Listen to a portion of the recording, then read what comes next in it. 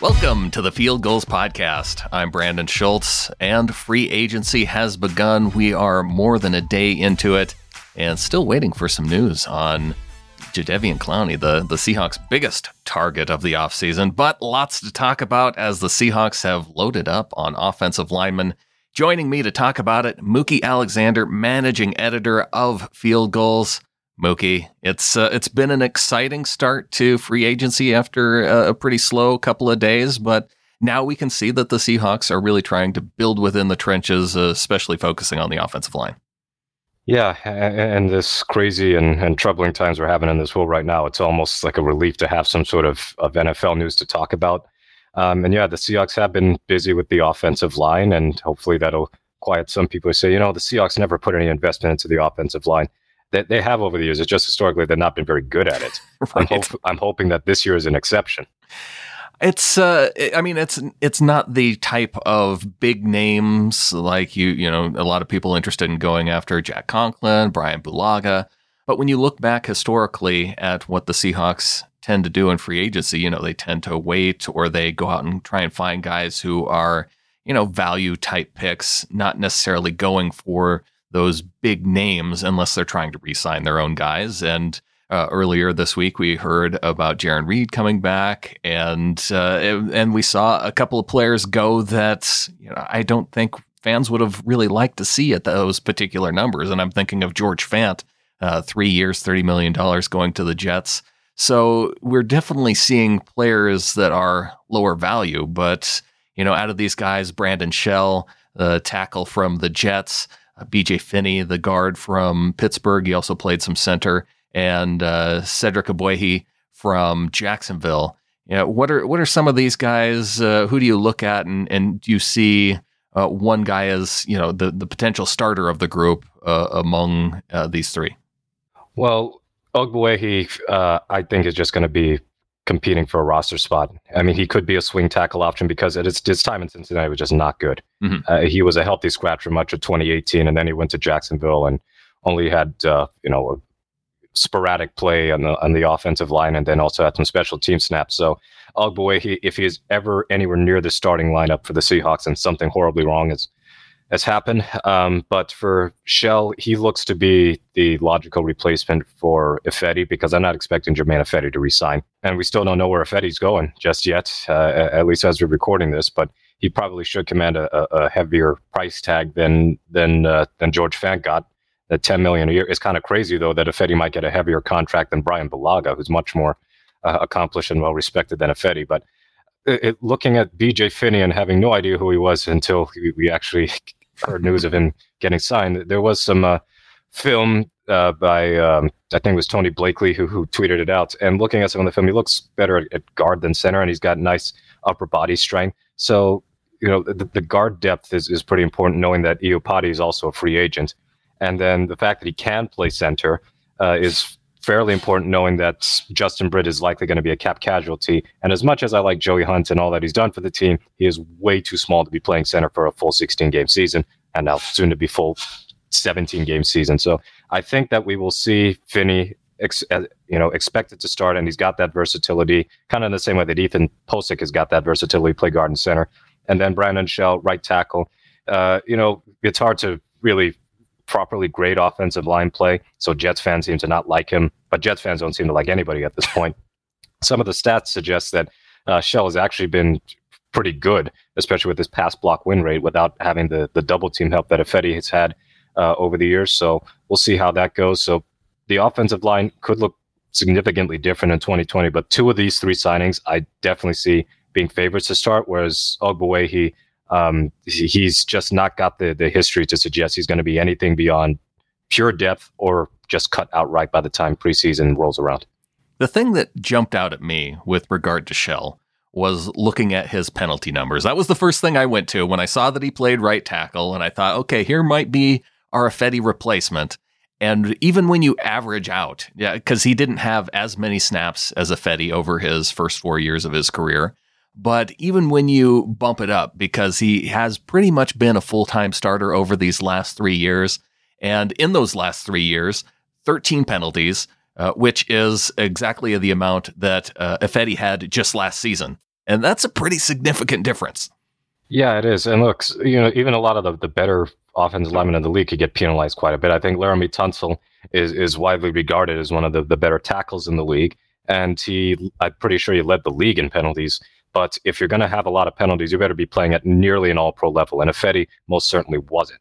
So Shell is both going to be cheaper than Ifedi. And if he's going to have fewer penalties, and that will continue into his time with the Seahawks, then as long as he can basically be a little bit better than Ifedi or like an effective replacement while being much cheaper as opposed to paying north of $10 million a year, this could actually work out quite well. And, the other thing with Shell is that I think is another sign that they really don't want to deal with Jamarco Jones tackle. Yeah. And I agree. Whether left tackle, right tackle, he just doesn't have the athleticism to play there. Maybe you can try him out at guard, but Jamarco is probably going to be one of those dudes who's also competing for a roster spot himself. So, yeah, the Shell signing actually intrigues me more because of the revolving door that has been the Seahawks at right tackle pre-Ifedi. We had Sean Locklear for several years in the Holmgren era, and then after that it was Gilliam and Giacomini and other guys who were inconsistent at best. So Ifedi has just been the dude we've loved to hate for the longest while because of his struggles and the penalties. But there's hope for Brandon Shell. Plus, he's got the lineage. He's the great nephew of Art Shell. That's right. That's got to count for something, we hope. We sure hope so. And I'm still not convinced that Justin Britt is going to be a cap casualty because, yes, Finney has the ability to play center. You also have Posick, who has the ability to play center. But I wonder, based on what we saw from Posick this last season, if the Seahawks are willing to necessarily keep Posick, and if Finney could be the Posick replacement as opposed to Posick being Justin Britt's replacement. Yeah, that is a possibility too, especially since Posick has got his significant history with injuries and just even getting on the field in the first place. He doesn't seem like he's a fit for Solari's scheme. So it's not on the realm of the possibility that they keep Britt and then send Posick away, although the cap situation again is going to play a factor there. But sure, schematically, if Posick isn't a fit, then they're probably not going to keep him much longer. I've been holding out hope for Posick. He actually didn't look too bad when he did play this year, but you got to stay healthy, and unfortunately he didn't. And then they took him off IR, and then he got placed back into injured reserve like shortly thereafter. To my knowledge, Finney doesn't have any sort of injury history that we know of, so the durability is certainly going to be key there. And also, again, to reiterate, Iupati's not a lock to resign. Sure. So if he's not a lock to resign, then you probably have your left guard replacement there with Finney. Definitely something to watch, and you do have a few options there at the guard spot. They still have the draft coming up. Center could be one of those spots where they could look early and potentially even find a starter in the first and second round. So we will be watching the offensive line throughout the offseason. More if you stay along the line, some news just in the last couple of days. Bruce Irvin back after playing in Carolina.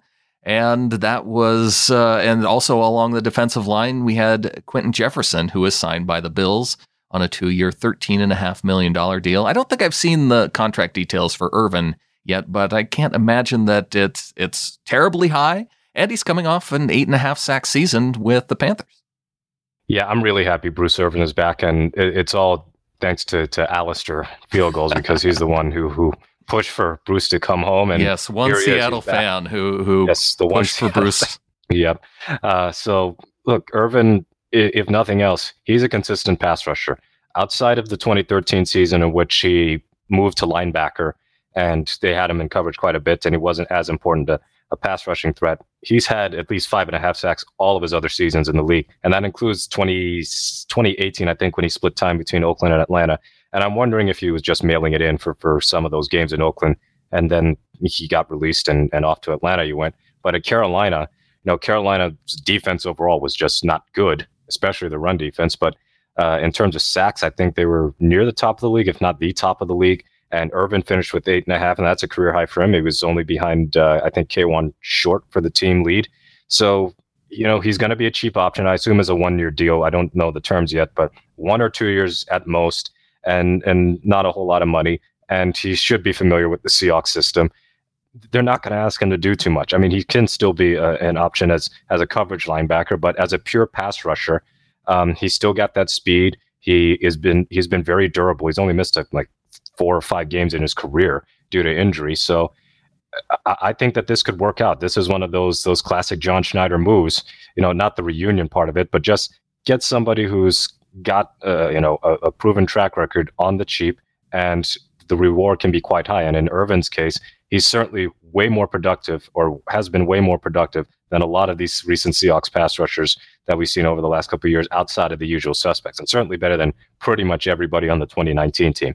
When you look around and you see what's happening in terms of pass rushers, a lot of them getting snatched up. There's not too many left that I think are, of the top ranked type guys. I suppose you look at the former Vikings pass rusher, Everson Griffen. He's one of the few guys, along with Clowney, who you wouldn't have to go out and make a trade for.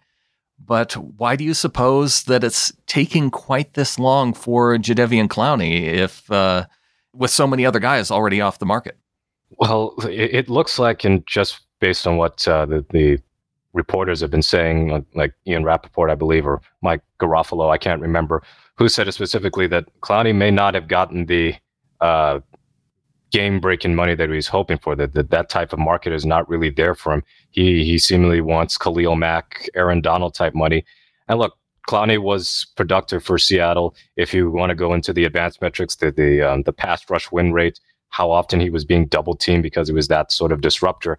But 3 sacks is 3 sacks, and a lot of teams are going to be scared off by that, and the fact that he was injured for much of last season. Mm-hmm. So to get Khalil Mack money and then have a 3-sack season, which is the fewest he's had in several years, I think that had to have driven his market price down. Certainly, he's not going to get DeForest Buckner money, because Buckner got traded to Indy for a first-round pick, a mid-first-round pick, essentially, because the Colts missed the playoffs. Yeah, and they gave him a contract extension worth $21 million per year. So, yeah, you might have overestimated the interest in Clowney.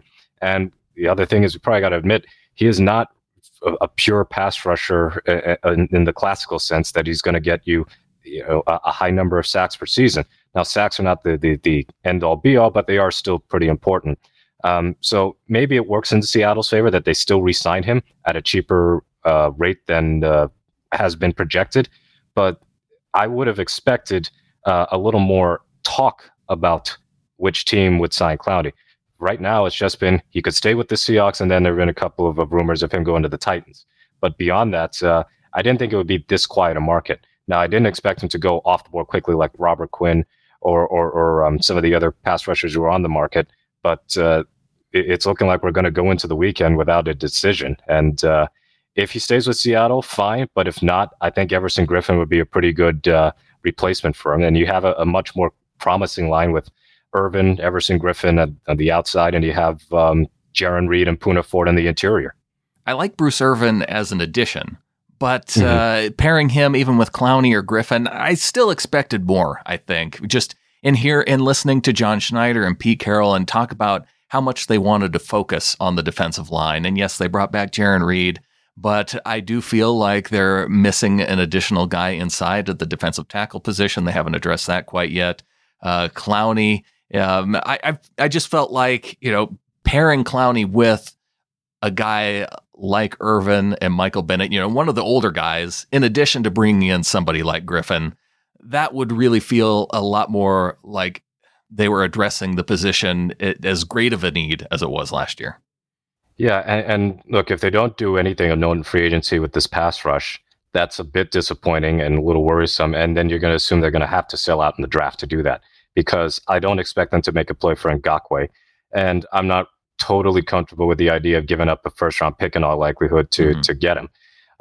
So we look at the state of the Seahawks pass rush, and you're kind of hoping that Irvin is still not like your number 2 option. I don't think it has to get to that point. You still need a couple of other pass rushers. And yeah, you bring up the interior. I think the interior pass rush really needs to get going. And I love Poona Ford, but so far he's not shown anything to suggest he's going to be a great interior pass rusher. Jaron Reed had a down year last year with the suspension and then just not really being effective as a pass rusher when he did play. So we'll see if having a good edge rusher can also open up the door for him to be return to his 2018 form. There's still a lot of question marks at the defensive line. It is early, and you look at the depth, like LJ Collier did virtually nothing in his rookie season. The hope that we could have out of the current Seahawks roster is that Rasheem Green starts to break out in 2020, because we saw glimpses of him looking really, really good in 2019. And if that continues, then, that's a major win for Seattle, but you can't rely on that. Seattle really needs as much talent as it can get for as long as this window of contention is open. And it starts with the pass rush at this point, because this is undeniably the biggest need for improvement for the Seahawks. Well, one area that they may be looking to improve in the offseason is at running back, and that's a spot that I want to talk about, Mookie, coming up after the break.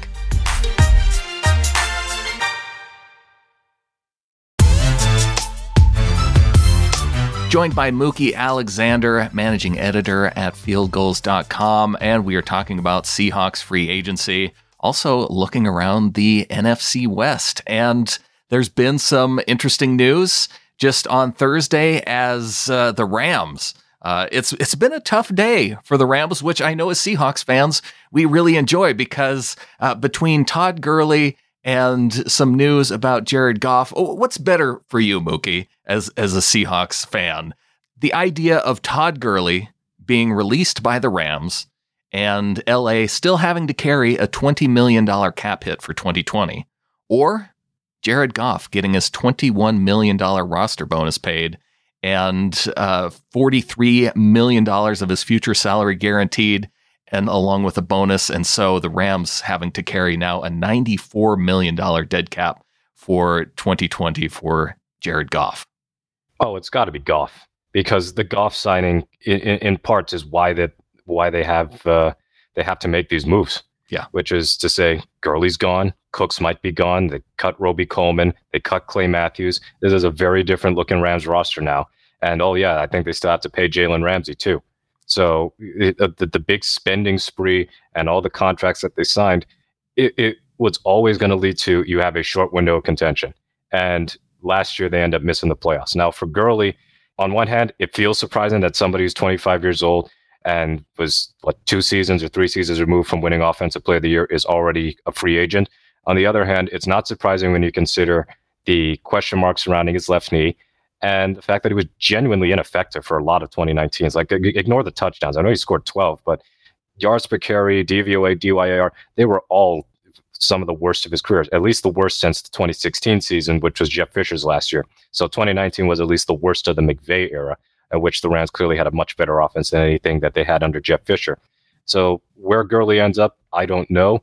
Maybe he goes to, probably not Atlanta, because they're in a messy cap situation, but certainly there have been rumblings that the Seahawks could go after him, and only if he is really, really, really cheap, because I think the Rams are, of course, still paying, $7 million, I think, this year. $7 million in salary. Yeah. So, if it comes to that, then, maybe you can kick the tires and see what he has left. But for the Rams in general, the Jared Goff contract could go down as the moment that turns the franchise back into being the Lambs of yesteryear that didn't win anything for the longest while. So if Goff doesn't get any better, then they'll have had one of the worst quarterback contracts in a long time.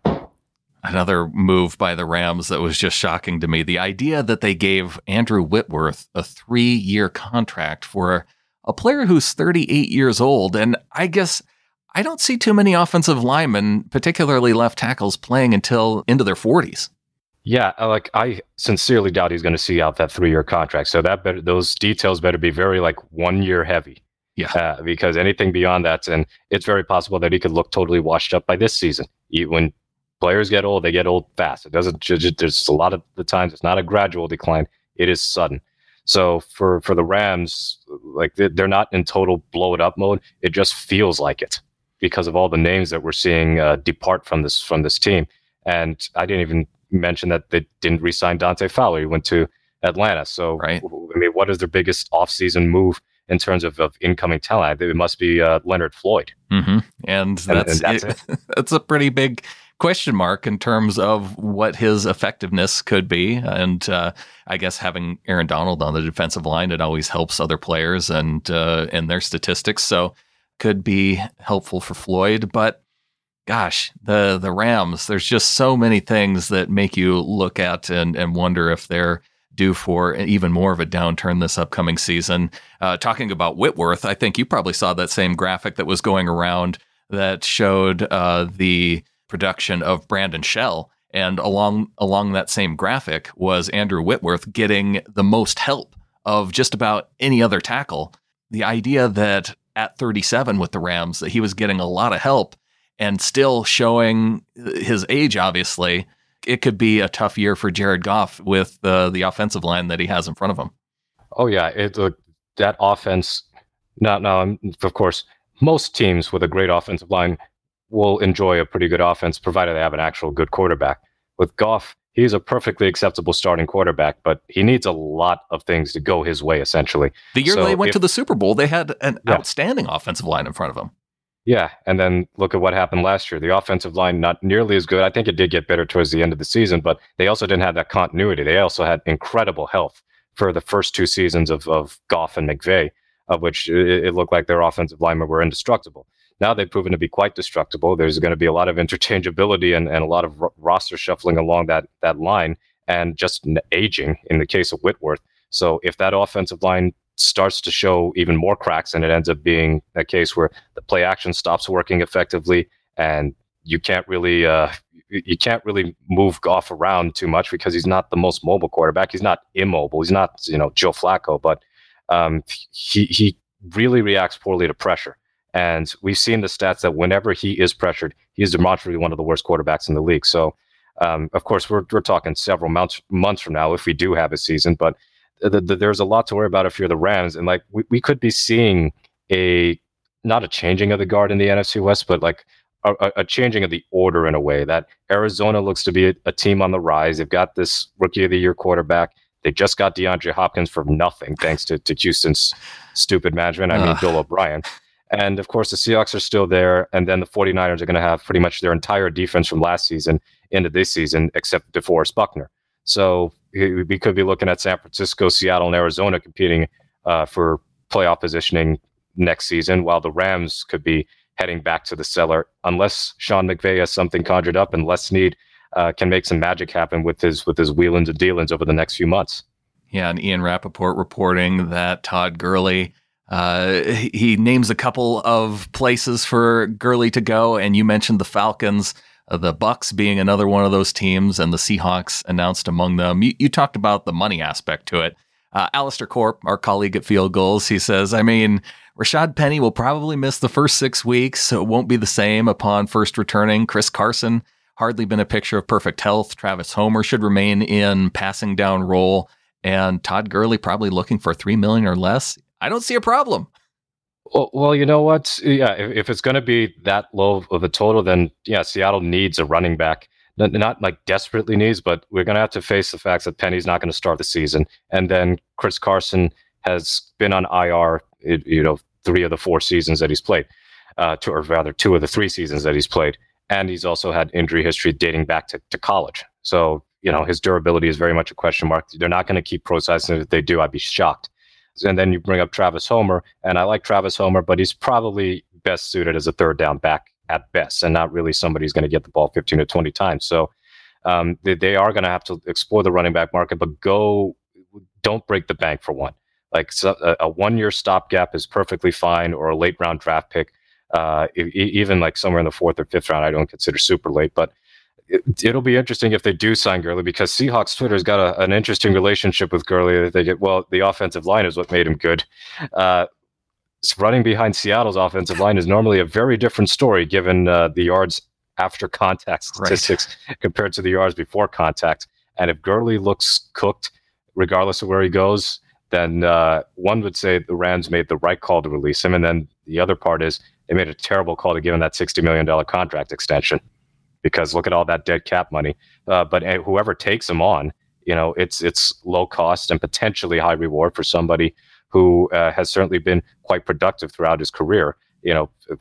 For most of his career, there were a couple of seasons that were definitely down years, but he's not a scrub running back by any means. Yeah, but you don't want to make a mistake too of what the Seahawks have done in the past, carrying CJ Prosise and having to let go guys that ultimately go on to to have some success in other places too. So that I can see that being a concern for Seahawks fans. Now, one thing that I think a lot of Seahawks fans are fired up about, fan favorite Luke Wilson back with the Seahawks.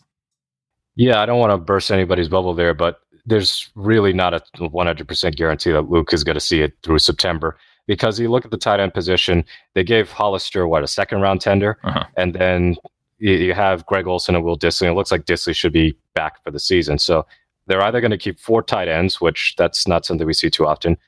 Maybe Luke Wilson just goes as an H-back, but beyond that, it's going to be hard to see him on the roster unless they want to keep a surplus of tight ends. Now, Ed Dickson, I think, is a no-brainer. There's no way that they should keep him.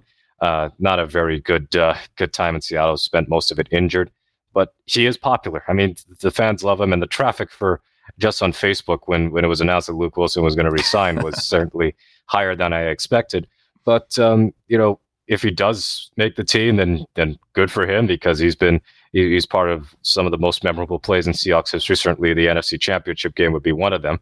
But you can't have enough tight end depth at this point, given Olsen's injury history and Dissly's injury history for sure.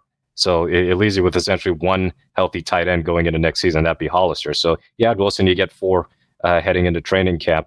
And I certainly would not be surprised if they go draft a tight end as well, because look, Olsen is on the downside of his career. You got to be thinking long-term. Sure. And, I would love for the Seahawks to utilize tight ends a lot better than they have in previous seasons. 2019 was certainly a step in the right direction. Well, Mookie, before we get on out of here, out of everything that you've seen kind of through these past few days of free agency, let's leave out the deal that Arizona made for DeAndre Hopkins. Are there any deals that you saw out there that you wish that the Seahawks would have been in on?